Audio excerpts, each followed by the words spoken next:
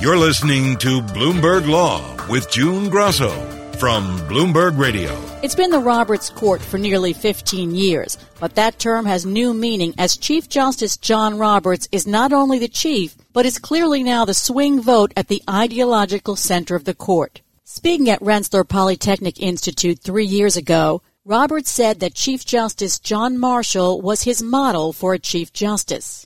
He appreciated the role of the court in sort of bringing the United States together under the Constitution, under the rule of law. And he had a very particular focus. He's the author of some great decisions that define our nation, but he also had a very modest and measured understanding of his job. So he was very restrained. He had a way of diffusing political controversy and focusing on a case. Roberts may display some of Marshall's attributes, but his power, especially in cases involving divisive cultural issues in our country, exceeds that of almost any other Chief Justice. Roberts cast the deciding vote in all 10 cases this term in which there was a 5-4 decision. In the past 2 weeks, the chief stunned many conservatives by joining with the liberal justices to strike down limitations on abortion rights, to save dreamers from deportation, and to expand LGBTQ rights.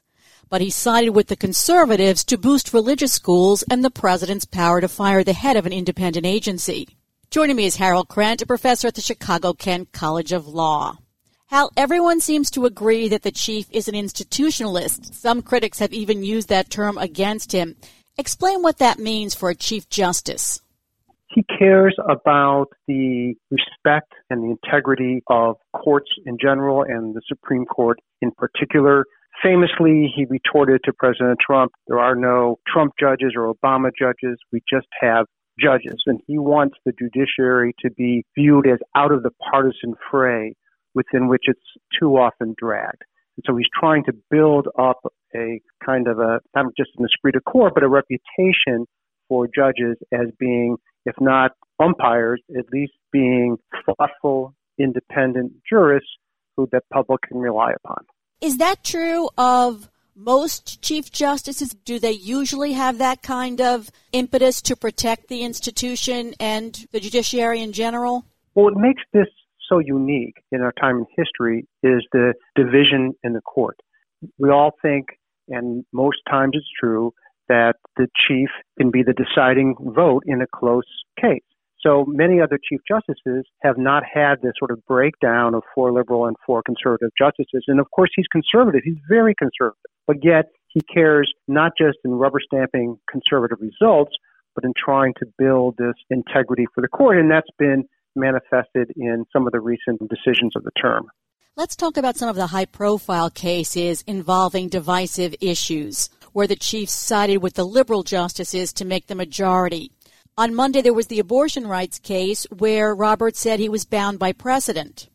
And what's remarkable about this case is that 4 years ago, he voted to uphold the very serious restrictions on abortion access that Texas has provided. Louisiana copied Texas's statute, and then 4 years later, Chief Justice Roberts decides that because he lost 4 years ago, he should lose again now, which is pretty extraordinary. It suggests that he doesn't want the court to be seen as just because there's a change in personnel, they change the results.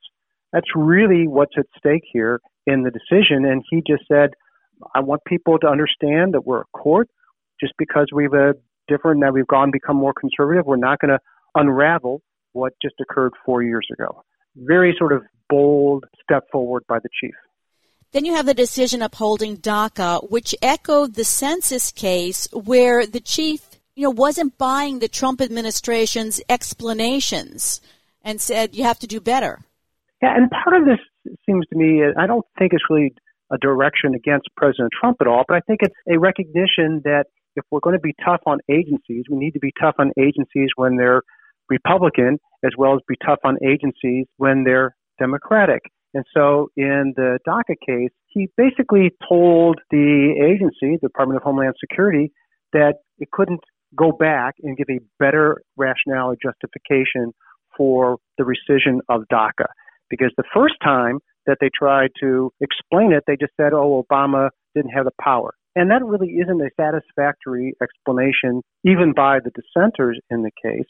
But they went back several months later and gave, I think, a relatively coherent justification for why they were changing Obama's policy that should have been held constitutional, but that initial failure to the chief was enough for him to break away from the conservative justices and say, we're going to hold your feet to the fire, and you're going to have to give a persuasive explanation at the time you change your policy.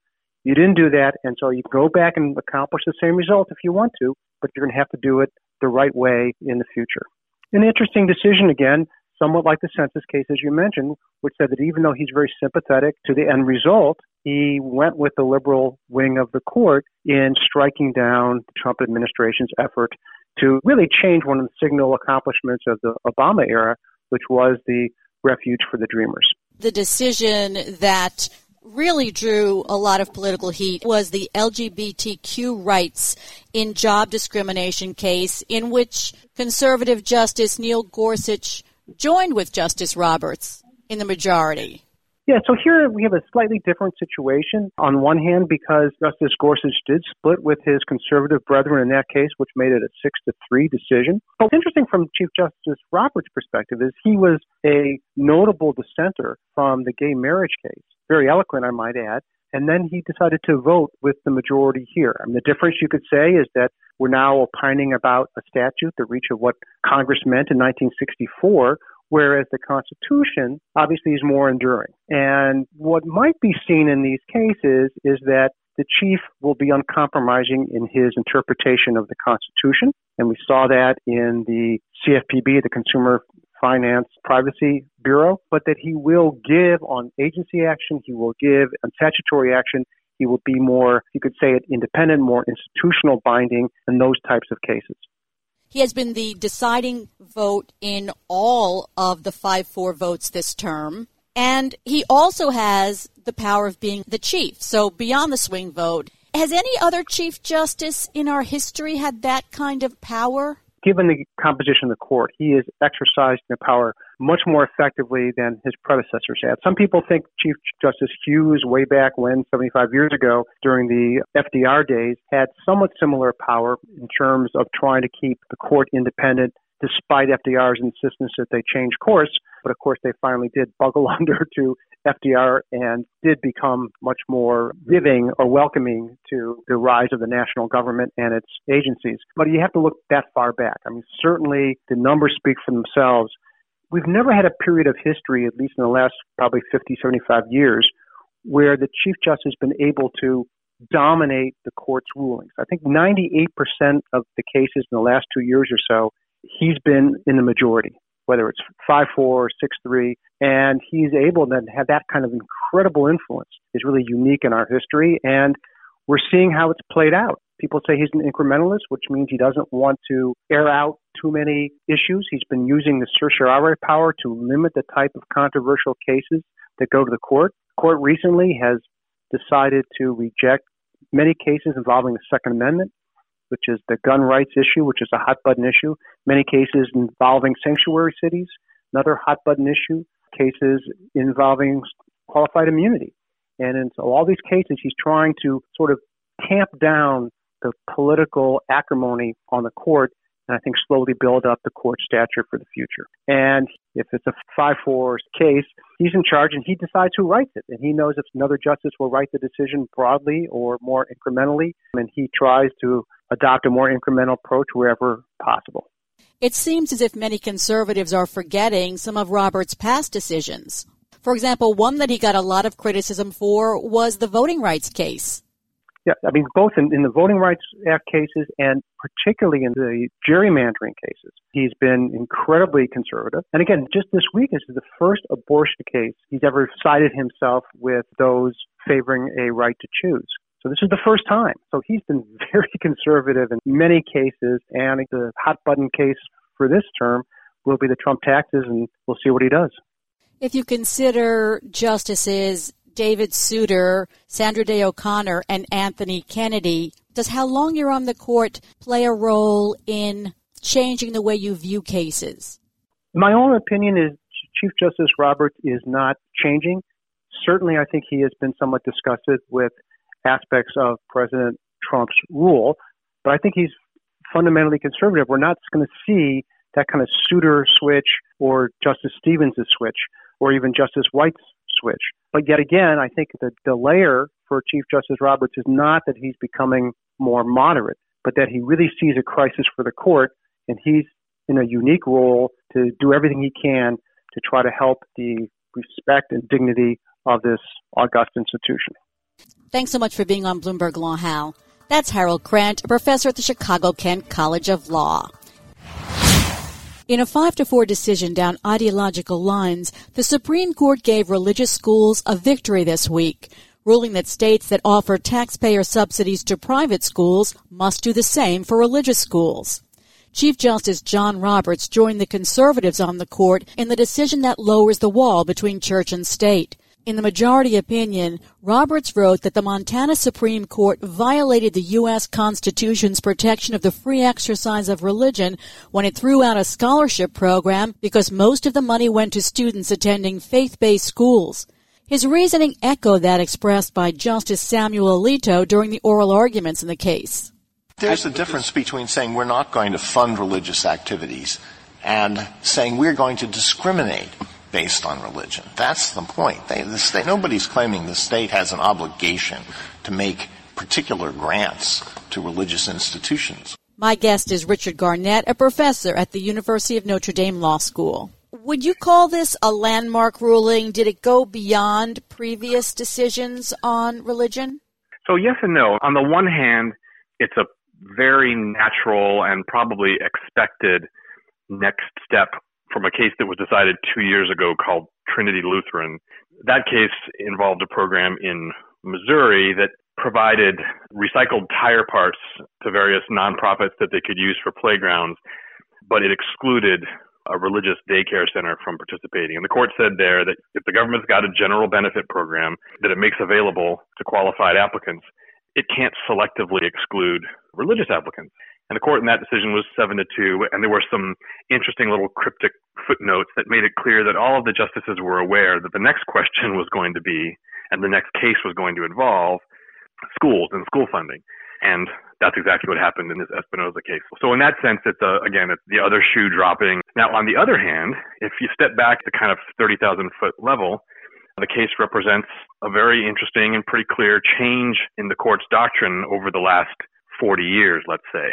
Even 50 years ago, the Supreme Court would have been very skeptical about whether the Constitution even permitted governments to provide neutral scholarship benefits to kids attending religious schools. There were all these decisions in the 70s and early 80s where the court struck these down as violations of the separation of church and state. But over the decades, the court's doctrine has just evolved, and it's moved away from what some would call kind of strict no-aid separation to more of a neutrality approach, where as long as religious beneficiaries are being treated equally to non-religious qualifying beneficiaries, that's permissible. And then you add to that this idea that the free exercise clause doesn't permit discrimination. So one way to see what's happened over the last several decades is that assistance that might have been impermissible 30 or 40 years ago is now, under the new doctrine, required. We went from not allowing even neutral aid to now requiring even-handed funding. We see developments in the court's doctrine in lots of areas all the time, but certainly in this area there has been a change. Critics would say that the Roberts Court seems to be blurring the line between church and state. Is it on its way to erasing the line? Yeah, I think critics would say that. I think they'd be mistaken. A lot of it depends on what one thinks the appropriate line between church and state is. So I think the Roberts majority believes, and this is probably my view as well, that the separation of church and state is about keeping religious and political power separate. At its core, it means, we don't want bishops deciding what the tax rate is, and we don't want politicians deciding what songs they're going to sing at Mass. But properly understood, the separation of church and state in the American tradition has never ruled out all forms of cooperation between religious entities on the one hand and government on the other. So, people who returned from World War II used government funds on the GI Bill to attend Notre Dame and Boston College. Religious hospitals have been getting reimbursed by Medicare forever. The government funded all kinds of educational and other projects working with religious nonprofits It delivers all kinds of social services to low-income people through churches now. So the separation of church and state is an important principle in our tradition. But I think what the Roberts Court believes is that it's a mistake to think that separation rules out all forms of cooperation. And, education is a public good. It's a secular good. And if qualified education is provided by a religious school, I think the Roberts Court's position is that that public good isn't somehow tainted just because it's being delivered by St. Cecilia's rather than PS 126. If you could briefly explain the Chief's reasoning in his majority opinion. Sure. You could think of it as having two steps. So step one is to say, and this has been the law now for a while, that a state is allowed to provide, it's permissible to provide neutral, even-handed aid, whether it's a tax credit or what have you. That's what this case involves, to kids attending religious schools. Then at the next step, you ask, well, Montana has decided that it's going to provide aid to secular private schools, but not religious private schools. Is Montana permitted to do that? Because, as the Chief frames it, that's a form of discrimination. You're saying, here's a benefit. You can use it at secular private schools, but you can't use it at religious ones. So is that discrimination permissible? And under the court's doctrines, discrimination like that, differential treatment like that, is only permissible if it's necessary to promote an important government purpose. And the Chief Justice says, well, the government doesn't have an important public purpose. Indeed, it doesn't even have a legitimate public purpose in denying funding that the Constitution permits. So, although some critics frame this in terms of separation of church and state and so on, I think for the Chief, this is really a case about equal treatment and non-discrimination, right? The Free Exercise Clause requires, among other things, that religious activities and religious believers not be discriminated against just because they're religious. And as he saw it, that's what this Montana rule did. It didn't say that the education being provided, wasn't of a certain quality. It didn't say that the beneficiaries were somehow disqualified because of income or something. The only reason why the benefits couldn't be used at these schools was because of the religious nature, the religious status, as he calls it, of the schools. And so that kind of discrimination on the basis of religious status is, under current law, is very hard to justify. And again, Montana's reasoning that wasn't determined to rest on a strong enough government interest to justify that discrimination. The dissent basically said, Montana is treating people neutrally because it closed down the scholarship program to all. And Justice Sotomayor called this decision by the majority perverse. Without any need or power to do so, the court appears to require a state to reinstate a tax credit program that the Constitution did not demand in the first place. The dissenters have a number of kind of lines of attack. One line of attack is that the dissenting justices believe that I think they believe that there really are strong Establishment Clause reasons why a state would want to not fund religious schools. They don't necessarily come out and say that they want to reverse the Supreme Court's decisions permitting school choice, but it's clear that for the dissenters, they're more sympathetic to Montana's desire just to keep public funds away from religious schools. So that's part of what's going on the dissenting side. Another thing that's going on, as you said, is that there was kind of a procedural oddity in this case, which is that what the Montana Supreme Court did was to say, no one can get the benefits of this tax credit program, whether they're going to secular or religious private schools. So that was the remedy that the Montana court granted. But I think what the majority says in response is, look, the reason why the Montana Supreme Court shut down this program was because of its interpretation of the Montana provision, which requires discrimination against religious schools. So in a sense, the majority and the dissenters are talking past each other a little bit, because the majority says, look, the Montana court did what it did because of this discriminatory Montana provision. And the reason why these parents ended up losing the benefits that they were otherwise entitled to was because of this discriminatory provision. But as you point out, the dissenters say, well, maybe it's an interesting theoretical question whether this kind of discrimination is unconstitutional. But in this particular case, what Montana did was treat non-public school kids the same. So in a way, the dissenters are focusing on the Montana Supreme Court's remedy, and the majority is focusing on the Montana constitutional provision. And that is a really interesting point of disagreement between the two.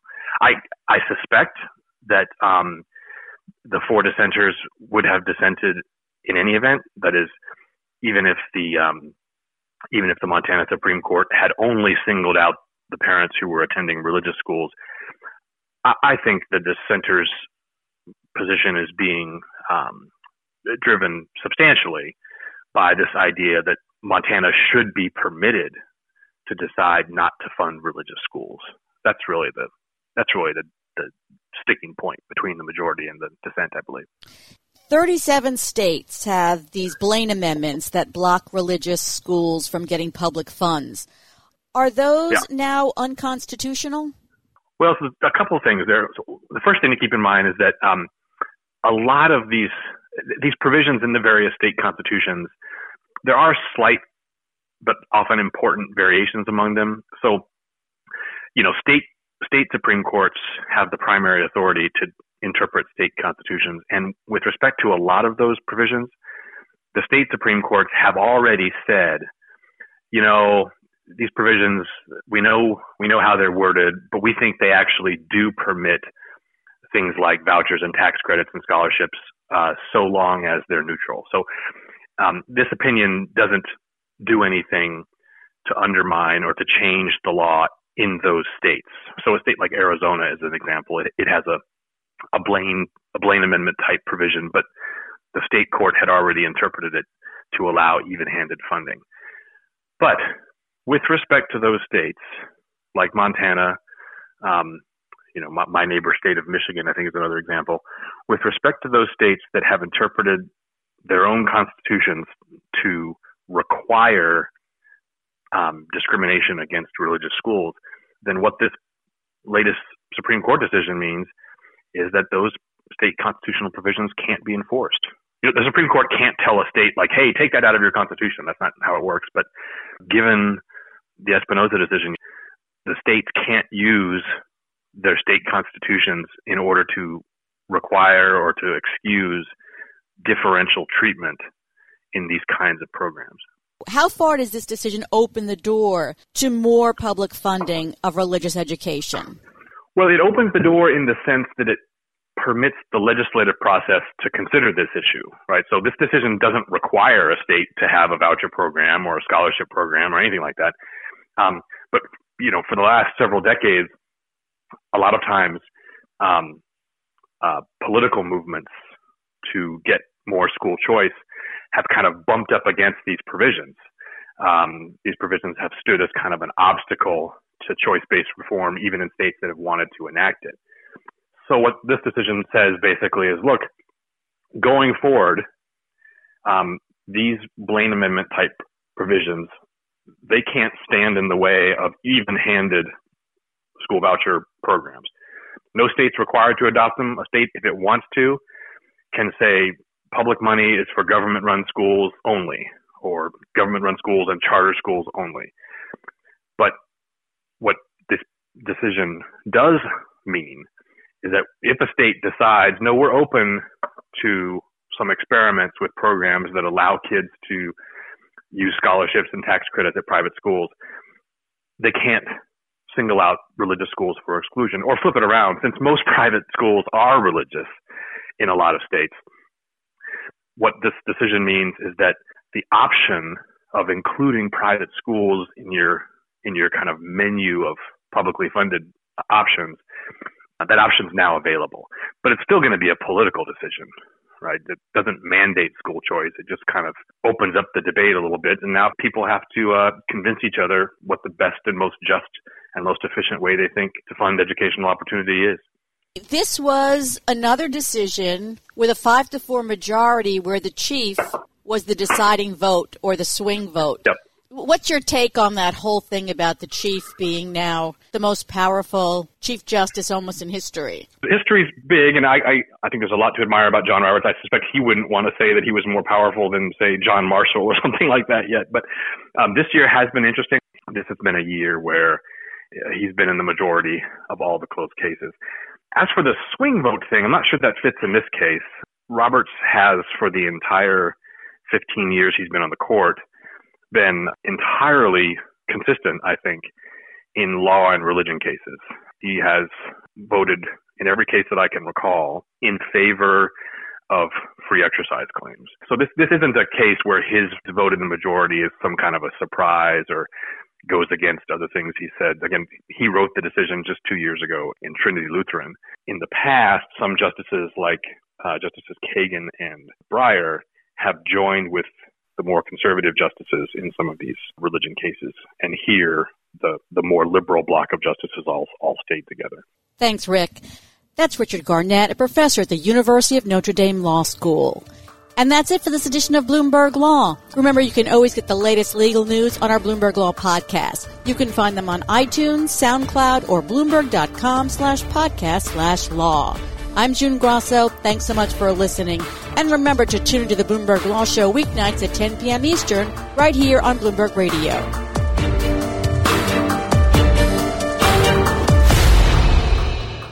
How far does this decision open the door to more public funding of religious education?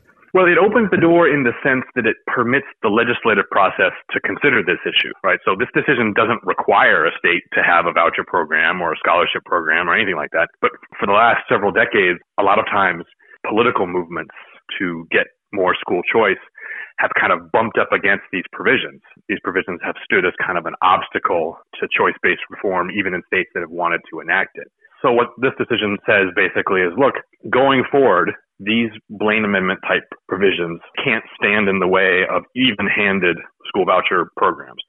No state's required to adopt them. A state, if it wants to, can say public money is for government-run schools and charter schools only. But if a state decides, no, we're open to some experiments with programs that allow kids to use scholarships and tax credits at private schools, they can't single out religious schools for exclusion. Thanks, Rick. That's Richard Garnett, a professor at Notre Dame Law School. Coming up next on Bloomberg Law, the chief joins with the liberal justices in giving abortion rights activists a win. I'm June Grosso, and this is Bloomberg.